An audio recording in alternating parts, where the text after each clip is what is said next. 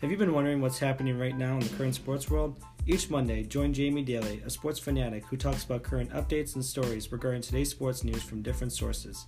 If you are a person who has the same drive and passion for sports as we do, you're in the correct place.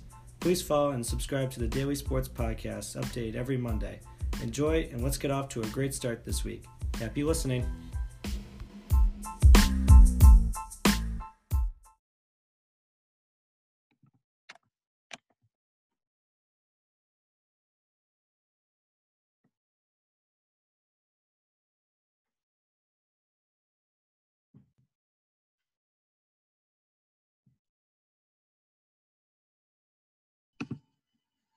What's up, guys? It's Jamie Daly on the Daily Sports Podcast. I'm here now with another new special guest for this week. I'm here with Sneed from Sneed Mobile Tech. How are you doing tonight? I'm doing excellent. Thanks for having me. No Very problem. excited about the show. Let's do this, man. Before we get started, to the audience, guys, make sure you follow Sneed Mobile Tech on YouTube. That is Sneed Mobile Tech, all spaces. YouTube channel talking about different cell phone carriers, different impacts on cell phones and Technologies, 5G, LTE, network deployments, anything that's smartphone service related, and the wireless network operators. Perfect. All right, so what we're going to talk about tonight for you guys is something I haven't talked about yet on the show. It's hopefully you guys all watched it. It was the Last Dance documentary with the Chicago Bulls dynasty and what unfolded heading into that 98 season. But first, when we get into it now, a lot of stuff has played into this team. We saw from different viewpoints. We saw from different games. We saw from different meetings. But most importantly, we saw from the people, from MJ's past competitors, from his teammates, from the front office, any other viewpoints you can think of. But first, I would like to talk about, how the Bulls dynasty was formed. Obviously, you had guys like Scottie Pippen, Dennis Rodman, and most importantly, Phil Jackson, the head coach, who all played into this and, had a huge part into it. So Sneed here hasn't really seen the documentary, but obviously he grew up with it. He has his own viewpoints about it, but what do you think unfolded throughout this whole thing? In terms of that era, like of when they, tracked everything for the documentary. So like as somebody who kind of lived through that era and saw the championship runs from the Chicago Bulls and kind of saw the way that things played out for that team. So I'm a huge Cleveland sports fan. I watched my Cleveland sports teams get destroyed by certain teams. So the Denver Broncos beating the Cleveland Browns in some really important playoff games that, the winner probably was going to the Super Bowl. The same thing with the Cavaliers. They were really good in the late 80s and early 90s, and that team came up short. And one of a couple of instances was because of Michael hitting a big-time shot, knocking the Cavs, out of the playoff race. And I really liked their chances going into the finals. But Michael was a dream shatter, and that's kind of what he did. During that time in Michael's, during the prime of his career, he had to overcome a lot. The first, phase of his career, he was getting smacked around by the Detroit Pistons, by the Boston Celtics, and he just couldn't get past those things. There's a lot of parallels between him and what like LeBron had to kind of endure in the first part of his career, very similar, taking the lumps, losing in the playoffs and losing in the finals and things like that. But then the team got good. And by good, I mean the supporting cast got really good. The team was starting to come together. The GM, the management of the team was really starting to build out a solid roster. So the coach, Scotty, BJ Armstrong, Ron Harper, Bill Cartwright, all these, these role players, Horace Grant, they didn't have to carry the mail, but they had to do certain things, to make the Bulls an effective machine. And they became very successful. I think back to like the first few championships that Michael had. They were very dominant. The Bulls got really good really quick. And really it was kind of like with Scotty. So Scotty was like a really important part. It was Phil Jackson, Scottie Pippen, some key names there. But in the Last Dance, we're talking about the final phase of the Chicago era. There were things that were covered in this documentary that nobody would have known about, maybe bits and pieces from certain individuals that were like beat writers for the Chicago Bulls or guys that Michael kind of liked and would allow them to kind of interview occasionally, give them some, off the cuff type of material. But what it did was it took a collection of interviews and conversations, and then Michael kind of providing some context and explanations, and it put together kind of an order and a sequence and a perspective about what it was like to be on that team as Michael Jordan during those years. And, before anybody makes a final kind of take on that documentary, you have to keep in mind that Michael Jordan was part of the production team. There was no way he was just going to allow a team of directors, producers, and contributors to just make this and him not have final say. So before this thing was public, before it was completed and put out on the air for live TV and then, people to watch it over and over again, Michael had to approve it. And he had a big hand in this. One of the things that Michael said was, I think this thing is going to make me look bad to certain people, like a bad guy. Could you imagine if he didn't have any editing power in this? He would look like a monster, right? So you got an edited version of an unedited time frame when things were really, really rough. Mm-hmm. Things were, we kind of talked backstage about, the era of the smartphone camera. None of that was happening in the 90s. That's an important thing to keep in perspective.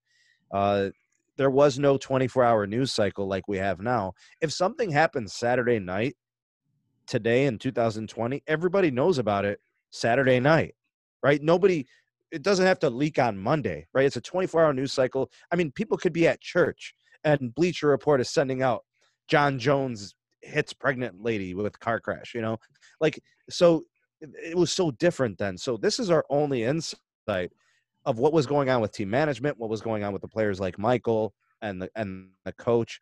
But you got to keep in mind, Michael was only going to let people know just what he wanted to. And believe you me, I think there's some stuff that he held back. I think there's some stuff that was edited to make him look less bad. And to be honest with you, I kind of knew most of what was going on in this documentary, with the exception of the team management stuff. Like the Jerry Krause and the Jerry Reinsdorf material was new. Outside of maybe talking to some beat writers, you wouldn't have been privy to this information. So that was kind of cool. I really enjoyed, and that's really what I wanted to see, because I knew about Michael's gambling issues, and I knew about the death of Michael's father, and I knew about the trials and the tribulations of that season. I didn't know it was going to be a last dance per se. It ended up being a last dance, but I also didn't know the problem with Phil Jackson, right, in great detail. So that was interesting. Yeah. And I kind of walked away from this documentary feeling like connecting the dots made a little bit more sense. But it made Michael look a lot more human, and it made him look a lot more flawed than people usually look at him. But I think he was okay with that because he's so far removed from being a player. He didn't have to look invincible. So it was kind of nice to see him in that way. I thought it was pretty cool how The Last Dance took different parts of the documentary from other 30 for 30 documentaries. Like, if you're talking about, like, if you've seen the documentary with this magic moment, how they created the team of Nick Anderson, Penny Hardaway, Shaquille O'Neal, all Dennis those guys. Scott, yeah. Yep, all those Horace guys. Grant. you were able to see the different sides of when the Magic faced the Bulls and what Jordan felt when he went up against the Magic during that 95 conference finals. So was it 94? 94, 95? I think 90, yeah.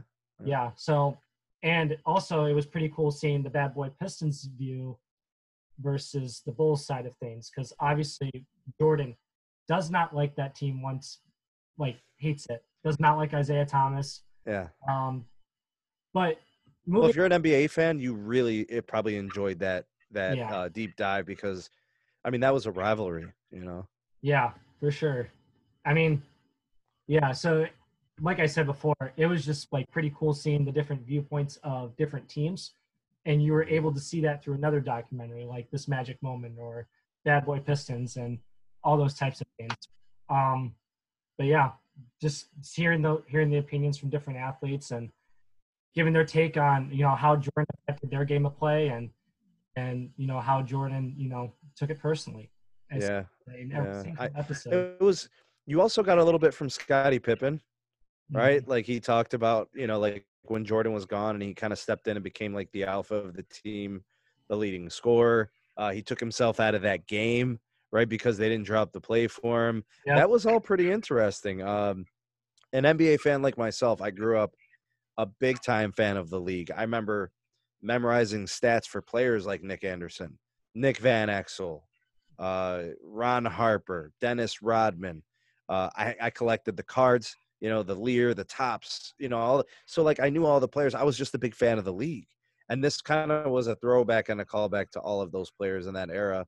And but like you said, I mean, there was some really intriguing stuff, and you just don't always get that perspective, and as a fan, sometimes all you get is the games, but these are like games within the game. Absolutely. Um, I kind of want to go back to the Scottie Pippen side of things because I feel like he definitely played the victim throughout all this just because, one, I feel like Jerry Krause was driving him a little bit in the wrong direction just because, well, one, he signed a really, really bad contract. 7 years, like $18 million.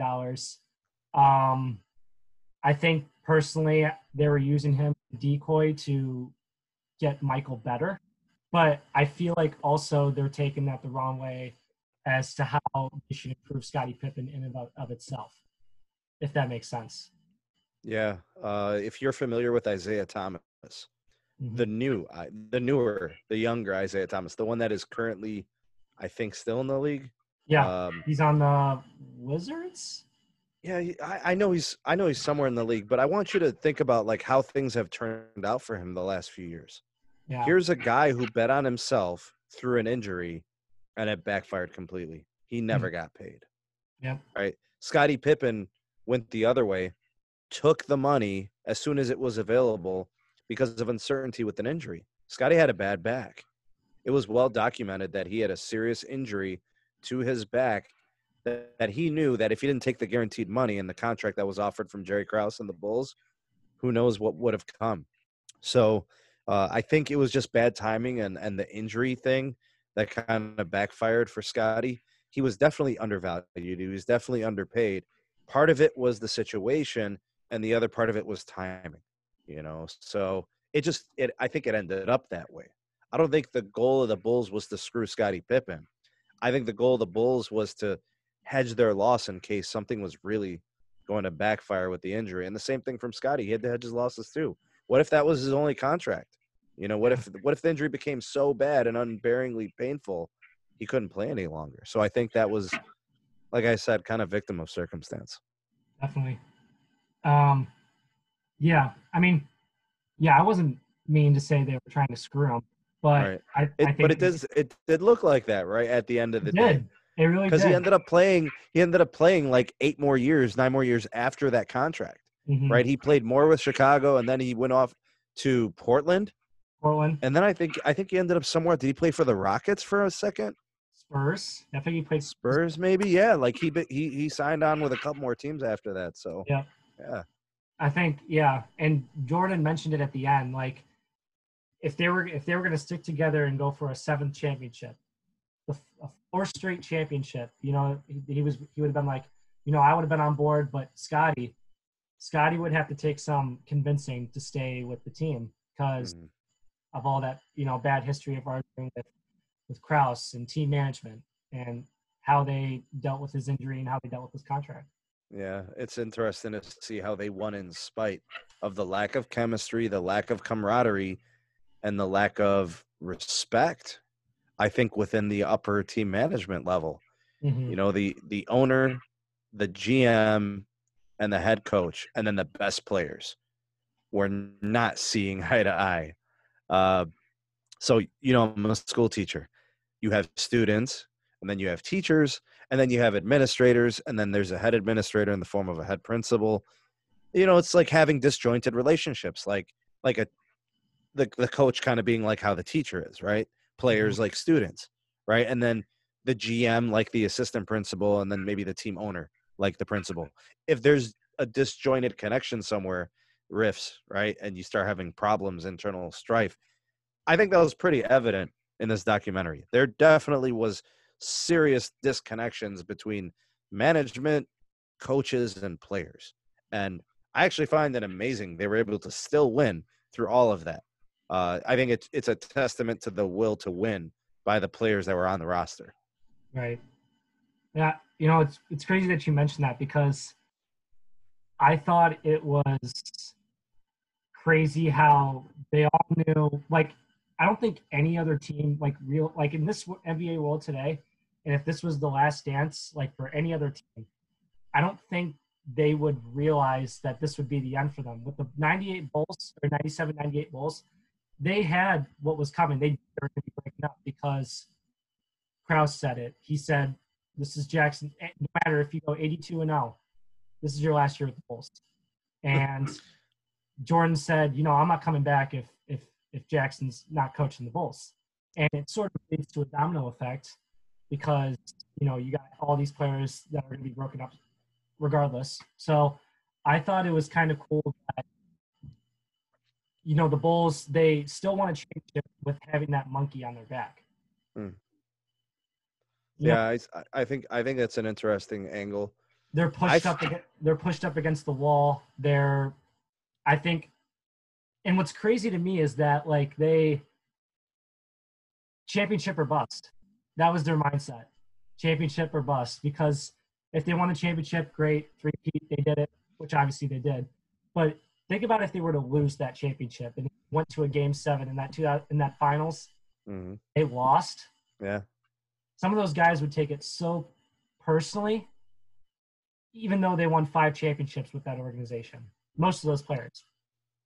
What's kind of crazy about that, like you think about the name The Last Dance, that was not really – I don't know how much of it is actually on Jerry Krause. I mean, we can't actually – so I believe he's passed away. We can't retroactively ask him questions, but I think Phil Jackson kind of dubbed it The Last Dance. I don't know if it was really Michael. I don't know if it was really Jerry Krause or even Jerry Reinsdorf. I think it was Phil Jackson. I think he kind of created that. He manifested The Last Dance in saying that from the very beginning of the season, well, this is the last time we're going to play together. This is our last season. So that's the championship or bust mentality. He kind of created that. And then there were rumors and stories about them doing these poems where they let all their emotions out, and they did this bonfire thing and all that. Yeah. He kind of manufactured The Last Dance. He made it that way. And then when Michael, because I think Michael was very loyal to Phil because he started winning with Phil and he was part of that. He trusted Phil. He didn't know if he could trust any other coach that way.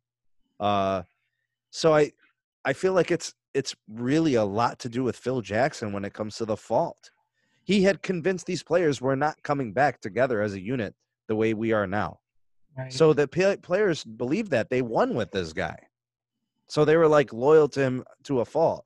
Even though the Bulls probably could have brought in just as effective a coach with some experience or whatever, and the Bulls probably would have won. I mean, did the coaching have to be great to win with that roster? I mean, at the time, it was the best roster in the NBA.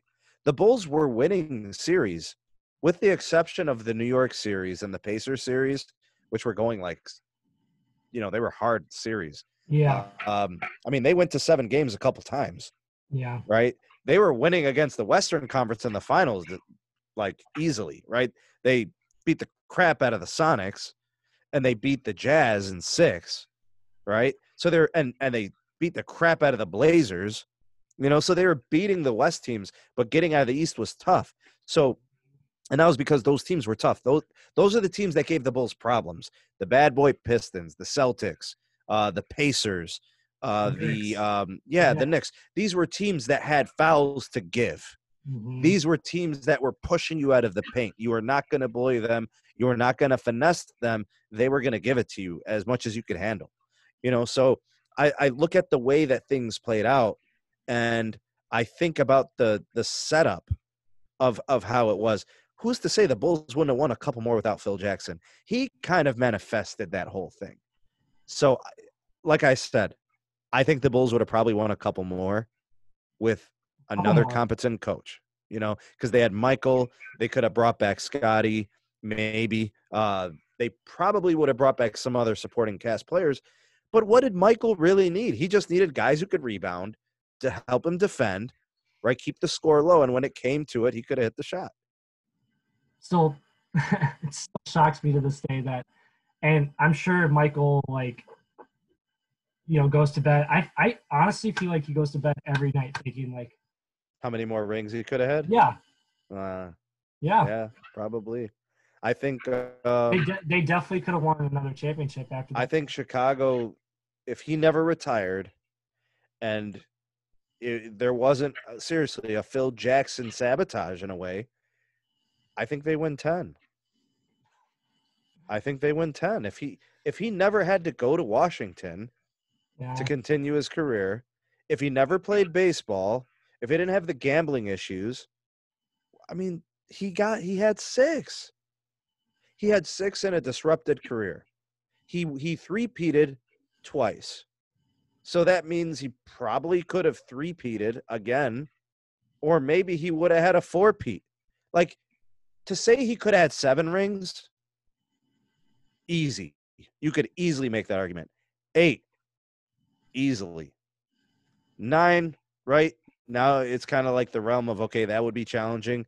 He would have had to have gone more back to back, and then one, and then 10 would be difficult. Like, who wins 10 chips in their career? Like, that's Bill Russell and the Celtics, right? That's just like happened once, Yeah.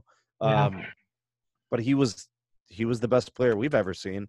I mean, I've seen a lot of great players. I've been watching the league for almost 35 years. Mm-hmm. And I mean, I've seen some dominant players, and he was a dominant player. And when the team got better around him, I mean, they were killing teams and killing dynasties.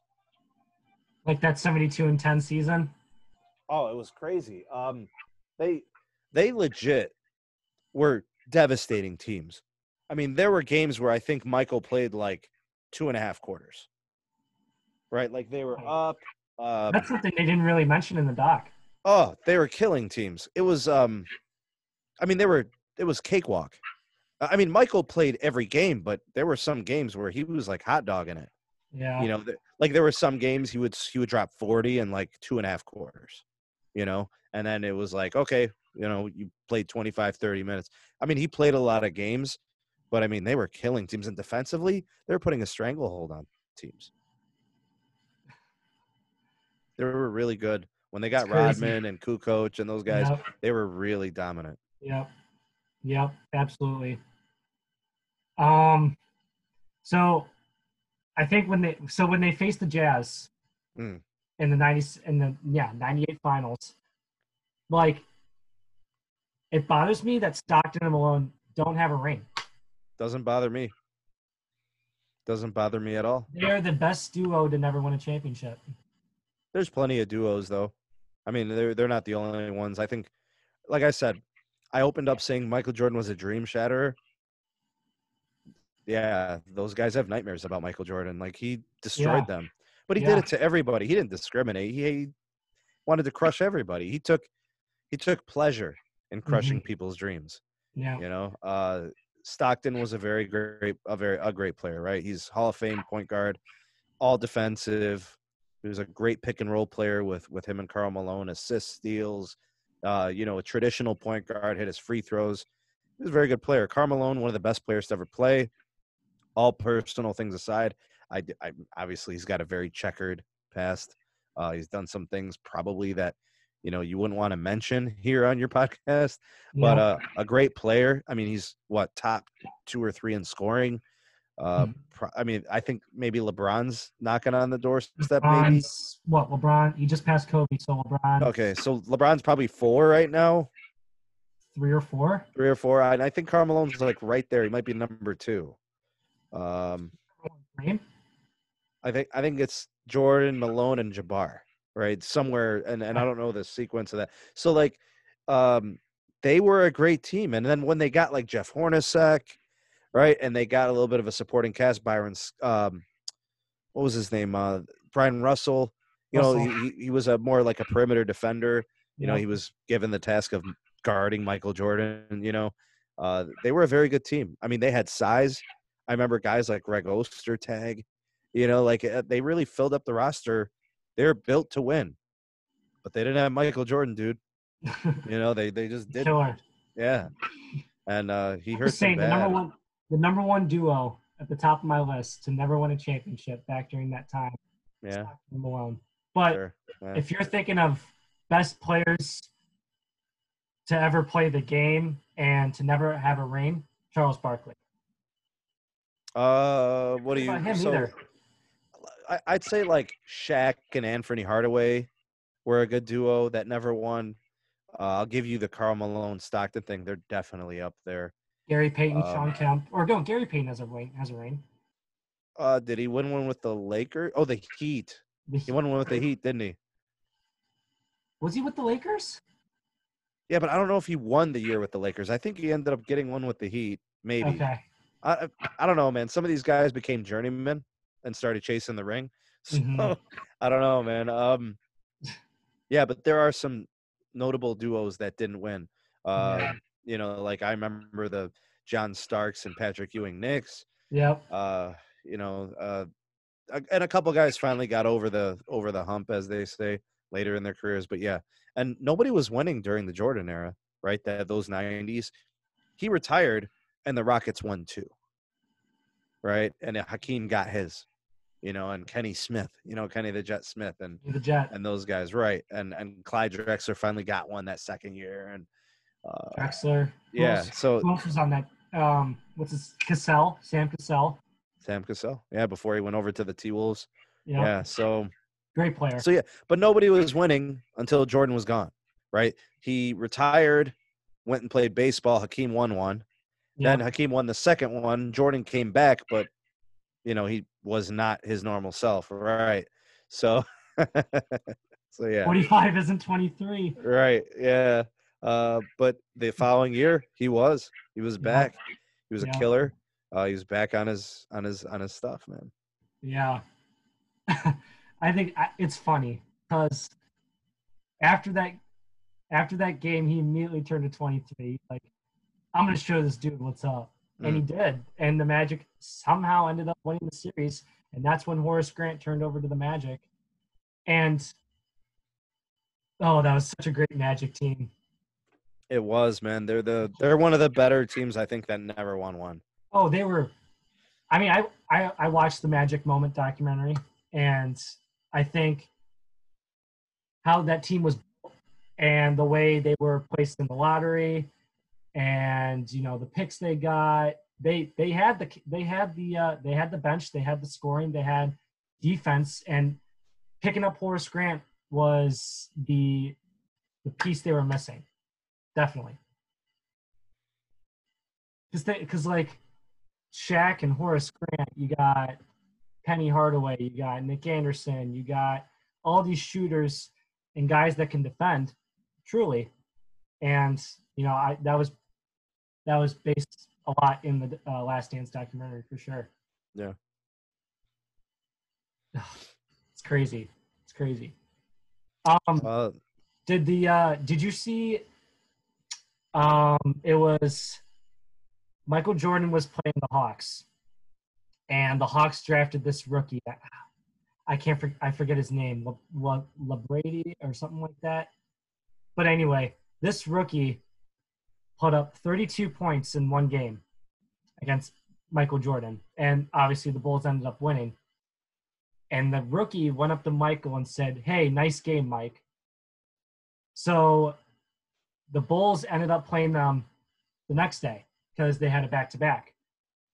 And Jordan said to one of his teammates, I think it was one of his teammates, he said, "I'm going to drop 32 in the first half." He dropped 35 in the first half. So, like what you said, the guy's a killer. yeah. But also, he made that whole thing up. That kid never went up to Michael and said, "Nice game, Mike." I just think that what he did, what a rookie did, Michael Jordan, Michael took offense of that. So by him making that up, it fueled more of the fire. Yeah. That was Mike conjuring up feelings of animosity that would drive him and fuel him into this competitive rage. You know, he needed that. Like he would create, it's almost like he was creating narratives and stories in his mind that this guy hates me and wants to kill me. So that's why I need to do this, right? He created the imagery. He created the scene like a play. You know, he set the stage. You know, like he would, like I said, he would conjure up these situations because he knew if he was friendly with people, it would take part of his edge away. So he would get mean. He would get nasty. You know what I Killer mean? instinct. And it was something that I remember Kobe, you know, rest in peace, would always talk about. You know, he tried to take on so much of that Michael persona, and that was part of it. Like, you know, you look at certain players, everybody's style is different. Michael was a assassin, right? He wanted to really hurt people and disable them when it comes to their psyche in the game, and that's kind of like how he got off in a way. Like that was part of his shtick. It was like, I'm gonna squash you. You're just an ant, and I'm a Yeah. boot. You know, like that kind of thing. And I saw that as a kid, and I saw that growing up as a teenager. I'm like, man, this guy is nuts. And people would try to avoid those confrontations, and they try to avoid situations. Reggie Miller kind of invited it. That was his style, and he had to pay dearly for it because Michael hurt him bad. Yeah, crushed his dreams too, man. I think it's crazy that when Jordan, the first championship they won was against the Lakers. Mm-hmm. And Jordan didn't really have anybody on that team when they beat the Lakers. Obviously, they had a young Scottie Pippen who just, but like, who else did they have when they beat that Laker team with Magic Johnson and a bunch of, and all those guys that you know about? Like, crazy. Like, In terms of the roster, yeah, like, I don't think they really had much going into that 91 season when they won the first title. so that was kind of all right. So that being their first championship run, it actually had kind of the core of that first three-peat. So we're talking BJ Armstrong, who was a very good point guard. Mm-hmm. He wasn't tasked to do too much of the scoring. He was tasked to help distribute the ball and kind of get the triangle offense started. And he Right. was a very good defender and things like that. Bill Cartwright was a center. He was a center cog, block up the paint, come down with some rebounds, redirect some players, you know, so they didn't get easy shots. Horace Grant was there. Yep. Horace Grant was young, a very young player. So he was rough around the edges. He obviously had to learn how to play his position, but he was effective. Horace Grant's an all-star, as was, I believe, B.J. Armstrong. Craig Hodges was a very good player as well. I think that team was actually better than you might be giving them credit for because they still had Scottie Pippen, John Paxson. Like, yeah, these are role players for the most part, but from that point moving forward, they were trusted to do certain things in certain situations. Because if you look at the following year, so you can go to like basketballreference.com and you could take a look at these rosters. And, you know, so that's the 90-91 team. Go ahead and if you look up the 91-92 team, I'll just see if they made any changes. I don't think they did much. No, they really didn't. I'm trying to see because they wouldn't have had like a high draft pick. They just came off the championship run. So it was B.J. Armstrong, Bill Cartwright, Horace Grant. Okay, so they added Bob Hansen. Yep. Cliff Levingston, Chuck Nevitt, Mark Randall, Rory Sparrow. That was it. That was the only. That means everybody else, the core stayed the same. So the team that beat the Blazers was essentially the same team that beat the Lakers, right? And it's the core of the team. The main 7 or 8 players. I mean, we have these conversations all the time about the NBA. The top 6, 7, or 8 players are the most important players on a roster. Very few instances of guys that are the 10th, 11th, 12th player on the bench making an impact in a playoff run. You know, these top 7 or 8 guys are the ones eating up all the minutes in the playoffs. So they had their core. And I'm just curious. I'm going to look at the 93 team, and I want to see if anything else changed, because at that point, that was the third of their three-peat, right? Who they beat that year? It was that would have been – who did they beat after the Blazers? So it went Lakers, Blazers. Suns. The Suns, Charles Barkley Charles and the Phoenix Barkley. Suns. There you go. I don't know why that was evading me. And they went to 6 games, yeah. So they added Ricky Blanton, JoJo English, Rodney McRae, Ed Neely, Trent Tucker, Darrell Walker, Corey Williams. The core was there. So that three-peat was the same team essentially. Right. So he retires, right? Yep. He comes back. They lose to the Magic, right, in the playoffs that year. Yep. And then the next time they won was the Sonics. 96, right? 97? They ate the glove. Okay, so and they beat them. They beat the brakes off of them. Yep. Right, and that was the Tony Kukoc era. That was the Rodman. Steve Kerr era, right? That was, the Dennis Rodman era. So then the team was a little bit different, right? So I think they just relied on that young core. Yeah, they came along together. For that first repeat, which I find really impressive. Yeah, I mean, you gotta give Jerry Krause his due. Yeah. You know, he assembled the team. He had the coach. He had the player, Michael. He got Scotty. The team came together. Got a couple nice little pieces, and it worked. Mm-hmm. Yeah, definitely. Yeah, definitely give him credit where credit's due. Absolutely. What'd you think of the personal antics? The personal things happening within Michael's life outside of hoops. I thought that was interesting that people finally got to take a look at it. A lot of the things that I remember hearing about, mm-hmm. right? So like the gambling problems, yeah, the Atlantic City, the cigars, the drinking, right? So, the interactions with his teammates on the planes. Yeah. His father, the death of his father, the retirement to baseball. Yep. I think it was definitely a roller coaster ride for him because, he did mention in one of the episodes, I think it was episode 6 or 7, it was after his father died, but he would be sitting in his hotel room smoking a cigar, talking about how if I went out there, I'd get bamboozled with fans. And next thing you know, he's in his hotel room just chilling, not doing anything. So the whole world throws themselves at Michael. And I wouldn't necessarily say it's overwhelming for him because it's Michael Jordan. But I think what he did on the basketball court was the most important thing in terms of personality and what he did out there. With his I don't think he had a gambling problem because I think he had a competitive problem, and he mentioned that in the documentary. He had a gambling problem. I refuse to let anybody else cut it any other way. One of the things that you'll see repeated time and time again are people with addiction problems. They are always in denial. They don't have a problem. They could stop whenever they want, but they never do. Mm-hmm. You get what I'm saying? And gambling's one of those things. It's like drug addiction.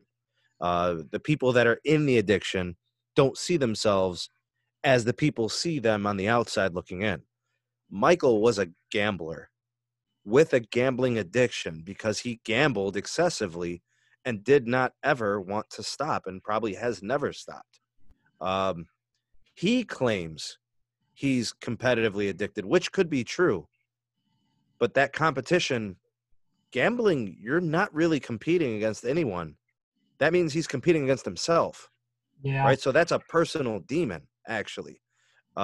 They've classified gambling as a disease. He had his inner demon. So, hey, I'm very competitive, and I'm nothing near Michael Jordan. I'm not trying to insinuate anything.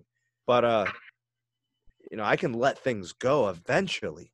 I mean, this guy was going off at his Hall of Fame speech Yeah. about the guy who took his spot on his high school team. Yeah. That's the coach's fault. Why Yeah. are you tripping about the guy? You know? I thought it was I thought it was funny how guys on the team would play poker games and not include him. Like they'd be hiding in the back of the plane, they're dealing the cards, they're putting out their money, and they would pay for they would play for lower money while Michael's playing for like what $5,000 at the front of the plane. And yeah, I think he tried to bully people in that way, I yeah, think. like the only way I'm gonna be happy is by taking your money out of your pocket. And he didn't need money. No, I mean, this guy was making $25 million a year in salary. and then top that with in 1996. Think about that. Yeah, top that with the Nike deal. Yeah. That he got. I mean, his shoe brand alone, right? Yeah. And, Michael, I thought it was crazy too because the way he was thinking about going to Adidas. Like, oh yeah. Think about that. I think the same thing was with Kobe, wasn't it? Kobe initially started with Adidas and ended up with Nike. Yeah, but Converse was the bigger thing. So yeah, Converse, really striked him too much about it. But I think Adidas was the starter. But I don't think he would have made much with Adidas as with Nike. You know what's crazy about the documentary when you look at the totality of it and how it made Michael look? I always saw Michael as a very flawed individual. I saw him as a very intense. I saw him as a very skilled player, obviously. He's kind of the classic brilliant player. Like how an artist is brilliant. Mm-hmm. If you notice, the most brilliant minds are usually like weird, right? They're kind of extreme. Vincent van Gogh, Steve Jobs, Picasso. Like, think about these. They were so strange in that they were like extreme in their personalities, almost like an OCD or some kind of like a personality disorder. Right. So Michael had this competitive disorder, right? And he created these things in his mind to make him hate you so he could kill you, right? On the court, not figuratively, right? Or figuratively, not literally. But like, that's very typical of people that are truly amazing and special at what they do. And, Van Gogh was the guy with the ear. Yep. Right? That's weird. Okay. Like it's one of those things like and musicians like Kurt Cobain was a very jaded individual, right? The lead singer of Soundgarden, Chris Cornell, a very tormented individual, like within personally, right? I bring up these names to kind of give you those comparisons. It's funny you brought this up because Michael, before someone asked him before, what do you do like pregame? Like, what do you do to get your mind right? He goes, drink a couple beers, play the piano. Did you ever like think about like why he was playing the piano? No. I didn't even know. Yeah, I didn't even know he did. Like, yeah, he would play piano before the finals games. And I don't know, like you said, it's weird how an artist like Van Gogh, but like, did you ever think about like Beethoven? Mm-hmm. That tie, maybe? Yeah, sure. Yeah. That would, yeah. I mean, I look at, okay, so, and then Steve Jobs, literally insane, but a man of his time, a very unique individual. Just, he's not conventional. He's unorthodox. Right. At his own keynote, he's like going off on his guests that are using the Wi-Fi. He's like, oh, we'll continue when you guys get off the Wi-Fi. He's literally talking to developers and his customers, like he's kind of psycho. They're kind of antisocial. They're kind of awkward. They're unaware. They don't care about what's going on around them. Michael was kind of like that. He was extreme. And this documentary, I think, highlighted some of that he was kind of extreme, Yeah. I don't know. It just struck me like that in my brain, like how you mentioned like weird artists and stuff like. Yeah. And What did you think about the flu game? How It's crazy. the So flu not game? really the flu game, right? It was a food Yeah. poisoning game, What are really. your thoughts on that? So it's a food poisoning game. He ate a bad pizza, right? Okay, so the story goes Michael Jordan gets the flu and he's trying to play through it. Turns out it's like more like stomach flu, right? Food poisoning, actually more Yep. than stomach flu. Right. Bro, this actually goes back to Willis Reed, right? The player for the Knicks, right? He came out, he was like extremely injured, came back like a miracle, and then they won the championship, right? And then we saw with Paul Pierce with the freaking with the wheelchair. Remember when he was like wheeled off in the wheelchair and then they wheeled him back and he came in the game and Yeah. ran in? Well, Yeah. they kind of like it's kind of a little extra. I remember LeBron when they beat the Hawks back in like the 16 playoffs. He had played like 47 of the 48 minutes and he Mm-hmm. was exhausted and he's kind of laying there doing the interview. He's like, oh, we played really hard. Like he kind of put it on a little heavy, put it on a little thick, right? Yeah, exactly. So like, I think there's some of that showman to it, but I think Michael was legitimately like dehydrated, kind of like he was fighting Yeah. hydration issues. He had the Exhausted. food poisoning, right? But and Michael probably wasn't going to stop anyone from thinking otherwise. He was sick, right? And Yeah. I mean, it was an amazing showing for somebody who had food poisoning, regardless of how you slice it. He was big time. Yeah. Credit to him. Yeah. I couldn't do it. Imagine trying to run a race with food poisoning. I could not. No Running up way, and down man. the court. I mean, food poisoning.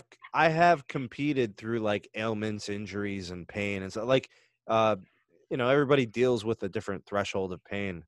Uh, but like knowing how he is, like you can't really be surprised, but you could be surprised on how great he was under Right. those circumstances. and five guys delivering a pizza. Can't get any more weird than that. But do you I think know, right? like why those five guys showed up wasn't just because of the pizza, but just because they wanted to see Michael though? I don't know. Maybe that's kind of how it played out. I mean, if people are speculating that it was a setup to get him sick, I mean, that's pretty crazy. Definitely. Right. I mean, That could be another that feels reason. like it kind of feels like that would cross the lines of too far, That's what I'm right? saying. To try to Yeah. poison a guy. So Yeah. I don't know. And to do it to I the hope that's not what it was. and to pull that stunt against the best player in the world, like And he still finds a way to will through and win, right? Crazy. sort of yeah. Definitely. I just and yeah, I mean, I don't think people realize yeah, like obviously it wasn't a flu.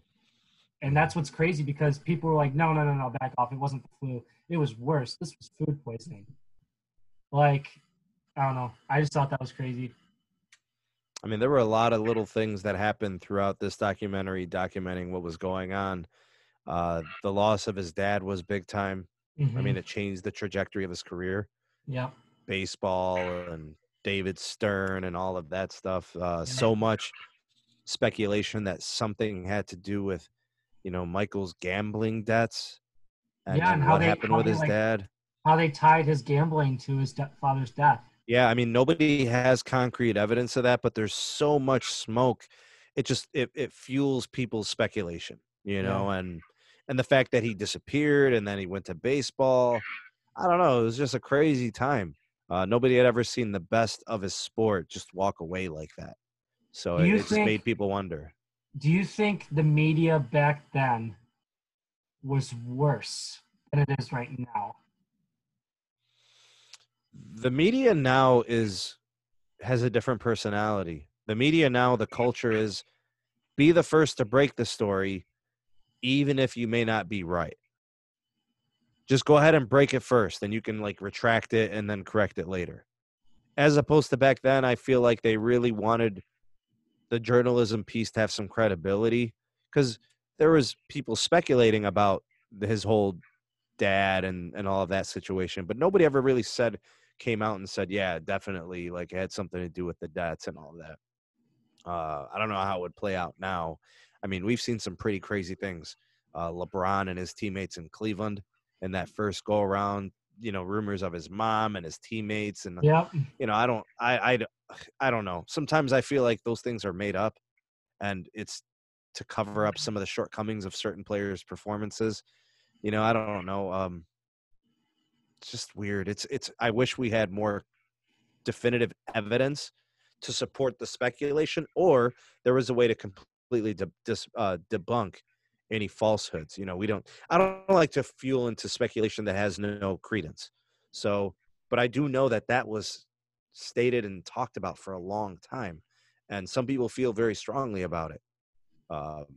They're not in no way, shape, or form credible sources that know it as fact. That's the problem. So we can't say, yeah, definitely, Dad. The reason for his murder and it was tied to Jordan's debts as a gambler and all that. It's too hard to do it. But no coincidence. Right around the time, he retired and tried to play baseball, and that's what his dad wanted him to do or whatever. It's just a crazy alignment of the stars, I guess.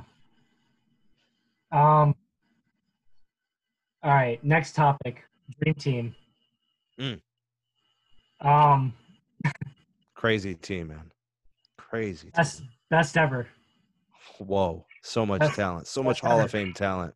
The fact that Christian Laettner was the only player on there that Yeah. didn't make it to the Hall of Fame, I think. Yeah.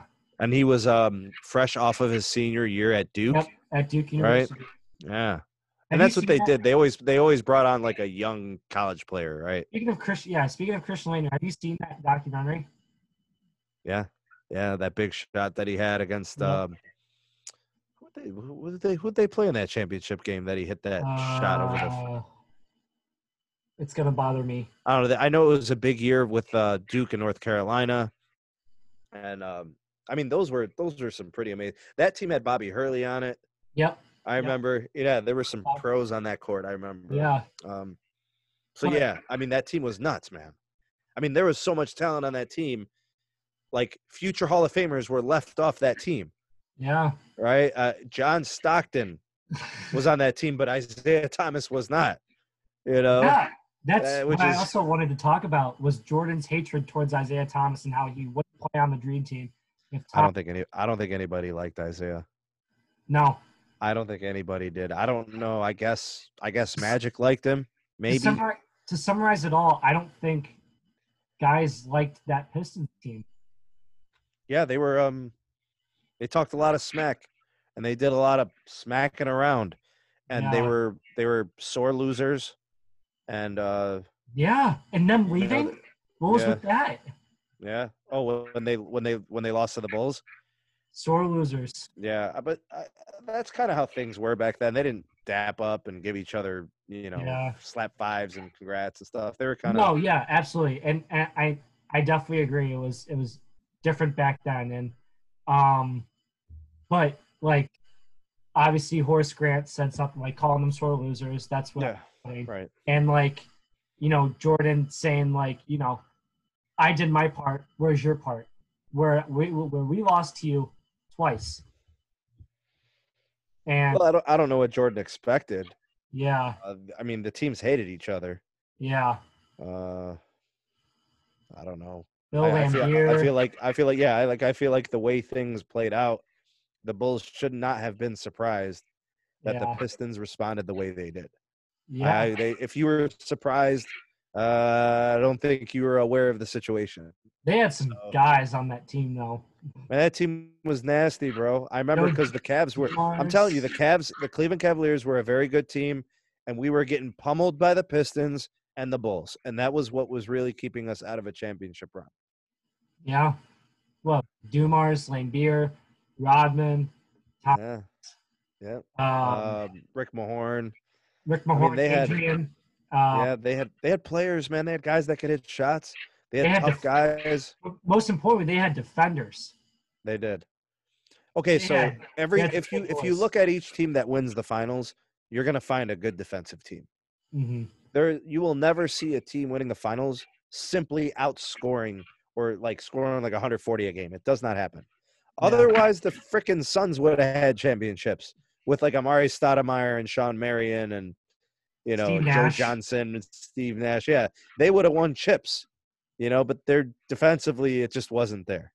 The D'Antoni Yeah. system and all that crazy jazz. Right. Look at the early Cavs years with LeBron. Those teams were defensive teams. They were keeping teams under 90 points, What year? right? 2007. The first, The team that went to San Antonio got swept. no, what, Eric Snow, Larry Hughes. Yeah, but that team didn't have offensive firepower, Yeah. but they hit enough shots where they played defense, Mhm. and actually all of Mike Brown's teams had defense. Yeah. They were a top 5 defensive team every year. Mike Brown basically was there. So they were in the mix for a chip. The Orlando Magic, right? The year that they went to the finals, they were a top 09. defensive team, right? Yep. The Lakers every year they were in the finals were a top defensive team. Imagine you had to play defense. You had to if you were going to get to the chip. Imagine the Cavs Lakers finals though. Oh, those years with LeBron and Kobe? Yeah. Yeah, I mean, who knows? Maybe it would have been Dogfight. yeah, we could have seen some more of a rivalry between those two greats. MJ had different rivalries, He had Mhm. rivalries with the Knicks, with the Pacers in the East, and the Pistons and the Celtics. And then I wouldn't say he had rivalries out West, but he was basically killing everybody. He beat the Jazz twice, Yep. right? He beat the Blazers. He beat the Lakers. Sonics. Yeah, so he beat teams. Man, it's incredible to look back at those runs, man. Yeah. It was a great time for the NBA. It really was. But going back to the Dream Team, the amount of talent just stacked on that team. Oof. You had guys from each stacked from each position all over, and my opinion, best team to ever step on the floor. Like nothing will ever match to that. And I mean, did you catch that? I watched every game. Yeah, the evidence. I watched every game of the Dream Team, and I remember asking my dad why Isaiah Thomas was not on the team because he was an all-star, like elite. Like this dude had championships, right? They had rings. Yeah. They took Clyde Drexler over Isaiah Thomas. Yeah. Like how? They took John Stockton, if you want to look at position-wise. So you had Magic Johnson. Okay, fine. Makes total sense. You had Larry Bird, right? I mean, you had these players. Like I'm gonna just go ahead and look at the roster. Yeah, just to look like who would have been. Okay, so I get you wanted Christian Laettner because he was like the college player. Okay, fine. David Robinson, Patrick Ewing were your centers. You mean to tell me somehow, some way you couldn't have kept Patrick Ewing off and found a way to get Isaiah Thomas on there? Okay, so is Patrick Ewing a Hall of Famer? I guess. Isaiah Thomas is a no doubt first ballot Hall of Famer, right? Larry Bird, got you. He's on. Scottie Pippen, right? The best, second player on any combo ever. Clyde Drexler, really? Over Isaiah? Christian Laettner over Isaiah? Patrick Ewing over Isaiah? No way. John Stockton over Isaiah Thomas? Chris Mullin? Come on, man. I liked Chris Mullin. There's no way you could justify Chris Mullin over Isaiah Thomas. Charles Barkley, okay. Like that was his prime, right? Like he was still in his prime at the time. And then Magic Johnson. There were 4 players you could have just picked for Isaiah Thomas to replace. I think them having Christian Laettner on the team I think they wanted to give Laettner experience of playing with big dogs. And, do you know who the head coach of that Dream Team was? Chuck Daly. Do you know whose head coach that is? The Detroit Pistons. That's another thing they talked about. Why did it's crazy say right? Isaiah Thomas is coming onto the roster? He passed away, unfortunately, a number of years ago. Yeah. Oh man, it would have been nice to have him to talk about that. Yeah. Because you know there was something going on, and he just couldn't talk. He couldn't talk about it. You know what I mean? Coach K, Mike Krzyzewski, he was an assistant on that team. Yep. So was that the reason Christian Leitner was on that team? I Oh, don't know, man. I don't know. I'm just I saying. never thought about It was that. I think Michael, Scotty, Magic also a little bit. I Chris think they Mullen. kept Wait, Chris Mullen was on that team? Chris Mullen was on that team, bro. Now, Chris Mullen was a great player. I'm not trying to discount what he did. He is not Isaiah Thomas. Bro, Zeke was a G. Zeke was a game breaker, a game changer. This dude played injured with like a broken ankle, basically, and willed his team to victory. Fearless, a Mm-hmm. scorer, a distributor, a defender. I mean, this dude was clutch. Chris Mullen. Come on, man. Small roster too. John Stockton. Really? John Stockton Barkley. was still not even really a household name, in my opinion. He was a top point guard, but he was not to the level of Isaiah Thomas. I think from top to bottom, this is somewhat of a perfect roster for a dream team on an Olympic team. But if you were to add guys like, yeah, Isaiah Thomas, Gary Payton. I will confirm this. This is what confirms this was personal. Do you know how many games John Stockton played in that Dream Team run? 2. Really? He played 2 of the 6 games they played that summer. 2. Do you know how many games Larry Bird played because of his busted back? He played 2 games. 2 games. 2 games. They mentioned that. I mean, Larry Bird literally. I mean, I'll even look at the minutes he played. Yep. I'd be like, I would be. I don't know how many minutes he could have played because he took 11 shots in 2 games. So I'm guessing he played maybe 30 minutes in those 2 games. Stockton played 4 minutes. 4 minutes? No, 4 games. Minutes played 29. No, it says 2 games. Oh, okay. Nope, you're right. You're right. Yeah. That's embarrassing. So to say that it wasn't personal would be a lie. It was clearly personal because Isaiah was better than almost half of that roster. Even players at his same position were not as good as him.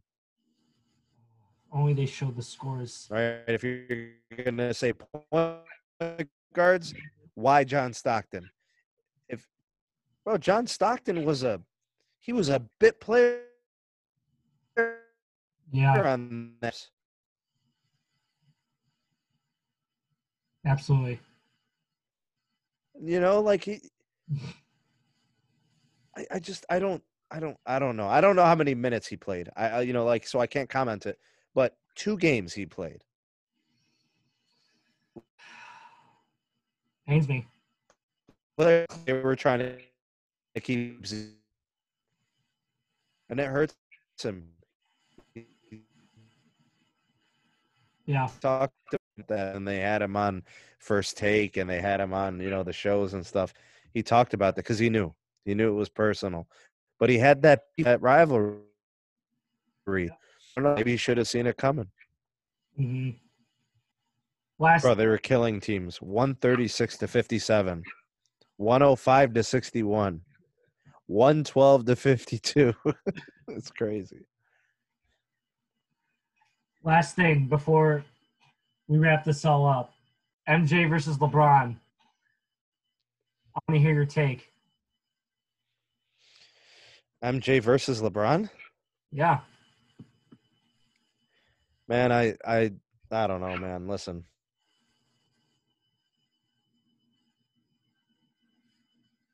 LeBron, if he would have allowed himself to be coached, like legit, listened to his coaches, trusted in the system, worked at whatever the goals of the team were. I think a lot of that hindered his chances at winning more rings. He underachieved in Miami, won 2 out of 4. He definitely should have won 3. You could probably argue they should have won 4 based on all that Hall of Fame talent they had on that team. On the Heat? Dwayne Wade was in his prime, and Yeah. Chris Bosh was in his prime. Yeah. They had 3 of the top 10 players in the NBA. At the time. Dirk Nowitzki and the Mavericks. Hey, that Mavericks team was good. Bro, every Hall of Famers. I Yeah. think they had Jason Kidd, right? Did they have Jason Jason Kidd, Kidd? Sean Marion. 20, right? Yep. No, but you're naming like role players, bro. They had 3 of the top 10 players in the NBA. Maybe top 12, right? Chris Bosh, maybe he's not top 10, right? I don't know. But come on, man. They underachieved. And part of that problem, I think, was the whole Eric Spoelstra thing, Pat Riley. He only won 2 there. He probably should have won 4. You could at least say he could have had 3. They shouldn't have lost to the Mavericks. I think they kind of got lucky with the Thunder. I think they beat an inexperienced Scotty Brooks because the Thunder were up 1-0 and up by 19 points in game 2 in Miami. And then they lost 4 straight. Right. So I don't know. I feel like if LeBron would have gone to Chicago instead of Miami, they have Joakim Noah in his prime, Derrick Rose an MVP, Taj Gibson, Jimmy Butler. Yeah. Oh, well, this is before Jimmy Butler got there. Who knows if Jimmy ends up there? I don't know. If you got to think about it like that. Like Jimmy still wasn't in the league yet. Jimmy was in Purdue. What year? I don't know. You got to look at the thing there, the years, but that team was giving LeBron hell. What if he went there instead of Miami? But he wanted to play with his buddies, right? Yeah. His friend Dwayne Wade, like his brother, as he says. Mm-hmm. What if he went to San Antonio? Does LeBron James have 5, 6, or 7 rings if he goes to Greg Popovich in San Antonio, sacrifices a little bit about himself, and gives himself up to a coach? He wouldn't. He would never let Popovich coach him. So we're in agreement that he didn't want to be coached ever? Do you know what LeBron said once? This is something unique about LeBron. LeBron would rather win 1 by himself than win 5 because of a coach, which is flawed thinking. Because everybody says LeBron is a team player. I actually beg to differ. No, he's not. I don't think he's as team-oriented as he seems. He'll make the right basketball play, but it's his call. You get what I'm saying? Yeah. So it's always his way. You know? Yeah, he passed it to Kyle Korver, who missed the shot. You know? And yeah, he's got to hit it. But if he doesn't, it's on you. Right? They won 2 in Miami. He won 1 with the Cavs, which is going to be his best championship because the team had never won anything. And they came back from 3-1. And the Draymond groin thing. Okay. I call it the Draymond groin thing, right? But people are saying that suspension was the reason the Warriors lost. I don't think that at all. I'm giving him credit for that win. I'm not taking that away. Yeah. What are you supposed to do? Draymond Green did kick him in the groin. Like, I just think happened. That's a thing. The Warriors had 3 chances to close out the series. When you had Steph, Klay Thompson, Harrison Barnes, Bogut, who was a powerful center at the time. LeBron has been to the finals 10 times. Yes. Okay, so let's look at the 10 analytically. He went to 8 straight, yeah. Okay, but 10 total, right? Yep. Okay, let's look at the 10. The first one with the Cavs, I don't hold against him. I mean, he literally dragged that team of nobodies to the finals, and he got exposed because he wasn't that skilled yet. Yeah. Right? Popovich dared him to shoot. He had no choice. He clogged up the middle with like 3 Hall of Famers. Yeah. Okay. So they sweep the Cavs. I don't hold that against LeBron. LeBron goes to Miami, wins 2 out of 4, loses the first one. They should have won that one. Now, wins the second one against the Thunder, which I think if the Thunder had a better coach, maybe the Thunder win that series. And Durant has a ring on his own with Russell Westbrook. Seriously. And Harden. They didn't adjust to whatever Spoelstra did, and the Heat figured out. It just ruined the Thunder. Yeah. They never recovered, right? Mm-hmm. They won one against the Spurs, and then they lost Somehow. one against the Spurs. Right. Well, Chris Bosh, the long rebound, right? At Ray Allen hits the three. Like LeBron, I mean, it's a very questionable track record in the finals up to that point. He goes to the Cavs, goes to the finals with Matthew Delova frickin' Dova. Holy crap, LeBron drags another team of nobodies. Kelly, Shumpert, LeBron, Tristan Thompson, Mozgov. Right. And they like compete. But then the Yeah. Warriors end up winning because Kyrie gets hurt. Yeah. Kevin Love is hurt, right? Remember, he got his Curry shoulder torn out by Kelly Olynyk. Freaking crazy MMA freaking Kimura arm lock. Yeah, literally. So, like, I don't hold that one against LeBron either. So right now, if you're looking at the 4 trips with Miami, they split. They probably should have had 3. Yep. The one in the first Cavs run, I don't count. So he's like 50-50, right? Up to that point. They go to the finals the following year and win. 26, yep. Now there's reason to believe that they would have beat the Warriors the year before with Kyrie and Kevin Love. I agree. So now you're like, holy crap, this maybe LeBron is the G we think he is. Then they go to the finals. LeBron drags everybody along again. Wait, in what year? Kyrie's hurt, right? The following year, it was. Remember, they went to the finals 3 times against the Warriors. Yeah. Oh, right. Are you talking and then, but they have Durant, right? So then they end up 2017. Right. Kyrie was hurt. Yeah, remember Kyrie? Well, no, the one year Kyrie played, and we lost what 4-2 or 4-1. Yeah, we lost 4-1. Okay. 4-1 in 2017. But okay, yeah. and then the following year was the year we got swept. It was the J.R. Smith, George Hill, all that crazy jazz mataz, whatever, right? And then Kevin Durant kills us again. Yeah, whatever was going on. I don't know what time it is, bro. You know, the smoker's room, as they say. The Snoop Dogg bus. He must have been riding on. I just look at all that. Yeah, like I think I look at the way LeBron's finals appearances have played out. What if he played for the Spurs? What if he played for the Bulls? Tom Thibodeau, Greg Popovich at this. Yeah, you get what I'm saying? Yeah. I feel, but LeBron, he did not want Greg Popovich. He would have held him accountable for everything. Yeah. And then he would have it would have been some of his credit he'd be giving up to the coach because they would have said, look, LeBron is winning, but it took him to win with us. It's juvenile to think that he would be discounted for a championship. But LeBron would rather have one on his own, one time, than to have won 5 with Greg Popovich. Hey, bless as crazy as it sounds. Bless Greg Popovich's soul, because that guy's a Hall of Fame coach. So when we talk about LeBron versus Michael as who's the GOAT, it's not even close. LeBron is a statistical GOAT. LeBron is not a winning GOAT. He is not a winning GOAT. Like the greatest of all time are always viewed as winners. No. He left too much out there. I think his career is going to be he's going to be viewed as an underachiever. Like if he wins 2 with the Lakers, it really changes things because he'll have 5 rings. Yeah. Like 5's a lot. Mm-hmm. I mean, how many guys have 5 rings, right? But even if he just wins 1, it helps. But like as of right now, he's never going to be revered as one of the greatest winners of all time. He'll be a statistical GOAT because of his ability to rebound, pass, like all these, score and all that.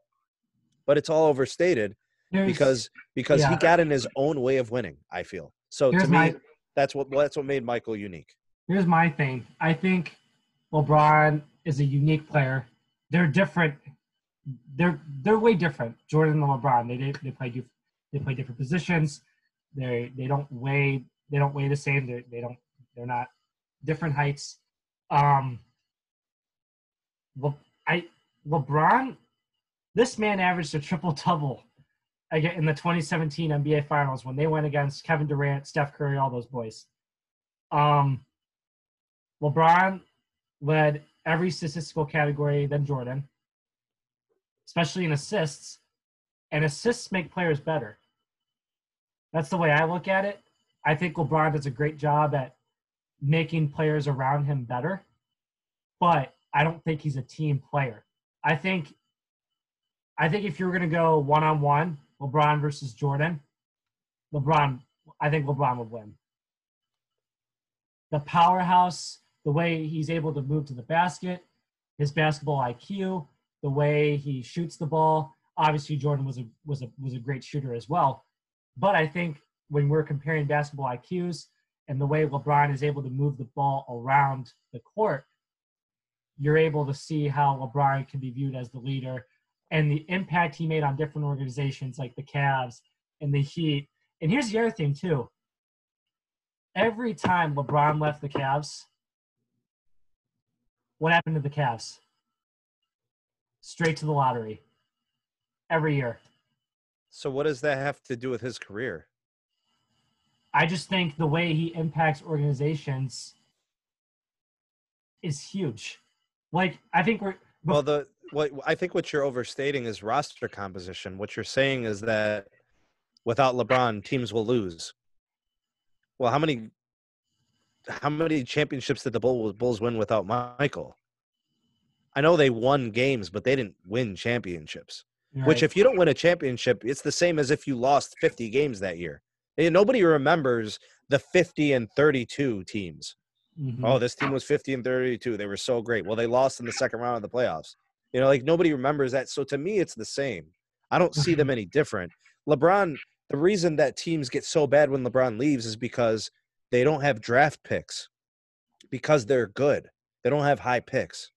And then because he was there, they did a lot of free agency to support what he needed in building that roster, but it hurts the team long term. The Cavs were rebuilding after LeBron left for like 4 years. High pick after high pick after high pick. Kyrie was really all they had to show for it. Yeah. You get what I'm saying? But if they didn't stink it up, he wouldn't have been there, and LeBron probably wouldn't have came back. So like what I'm trying to say is you can't use that argument to talk about how great LeBron is when a team sucks after he got there. Well, they sucked before he got there. So Yeah. it would make sense for them to suck when he leaves. That's you just have to, when you look at LeBron versus MJ, I personally don't really think it's an argument. I mean, Jordan was just, his career is full of iconic moments. LeBron has a couple, but like every year was Jordan's year, bro. Literally the 90s were his decade. LeBron doesn't have a decade. LeBron won championships in the early 2000s with the Heat. So he won in 11 and 12? Yeah. And then he won again in 16. So he didn't dominate any decade. I mean, I guess the Warriors have 3 chips too. So LeBron's got 3 with 2 different teams. The Warriors have 3. So that means LeBron, who's been the face of the NBA, doesn't have more championships than the Warriors. Right. You get what I'm saying? So LeBron was a dominant talent. He was never a championship dominant player. There's too many flaws in his performances in the playoffs. The imperfections of his games against the Magic in that year and the Celtics. I mean, he played hard. He was a great player. I think he still wasn't who he was with the Heat. If you could take LeBron with the Heat and put him against the Magic, I think they beat the Magic. Yes. If you take LeBron from the Heat and put him against the Spurs in 2007, maybe it's a tighter series. He was maturing as a player. He was becoming a more efficient scorer. Like things where he was getting better, bro. Crazy as it seems. He was getting better with the Heat. But I think 2 out of 4 with the Heat, not really ever wanting to be coached. There's some stuff he left on the table. I don't know if he'll ever admit to it. I don't know if he'll ever say, I could have won more if I would have gone here or there. He's never going to want to look back and say I was wrong. He's really stubborn like that, I feel. But I think he left some out there, man. And Michael didn't really leave much out there, dude. And I mean, if he did leave a couple of chips out there, it was because he retired early. But I just think LeBron, if he really wanted to win more, he should have gone where he could have been coached instead of having David Blatt, Tyronn Lue, and it's Eric Spoelstra. Luke Walton. Yeah, dude. I don't. It's just all. But he likes to be in control of the situation because if they win a chip, it's because of him, It's and because that's meaningful to him. Yeah. Right. Absolutely. Well, the debate goes on and on, and Nah, no debate, bro. It's Jordan. I don't even like Jordan, man. I hate his guts. people view it as a debate now more than ever. But I think moving forward, LeBron's the GOAT. Nah, dude.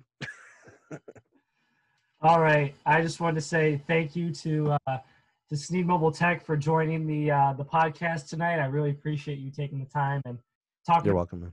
Basketball IQ, anything, almost everything. But just wanted to say thank you very, very much for taking the time. And you're welcome. Thanks for having me, buddy. Yeah, no problem. No problem. Once again, to the audience out there who is listening to this right now, make sure you go subscribe to Sneed Mobile Tech on YouTube. Is there anything coming up that we should know about? Like for what's going on with my channel and stuff?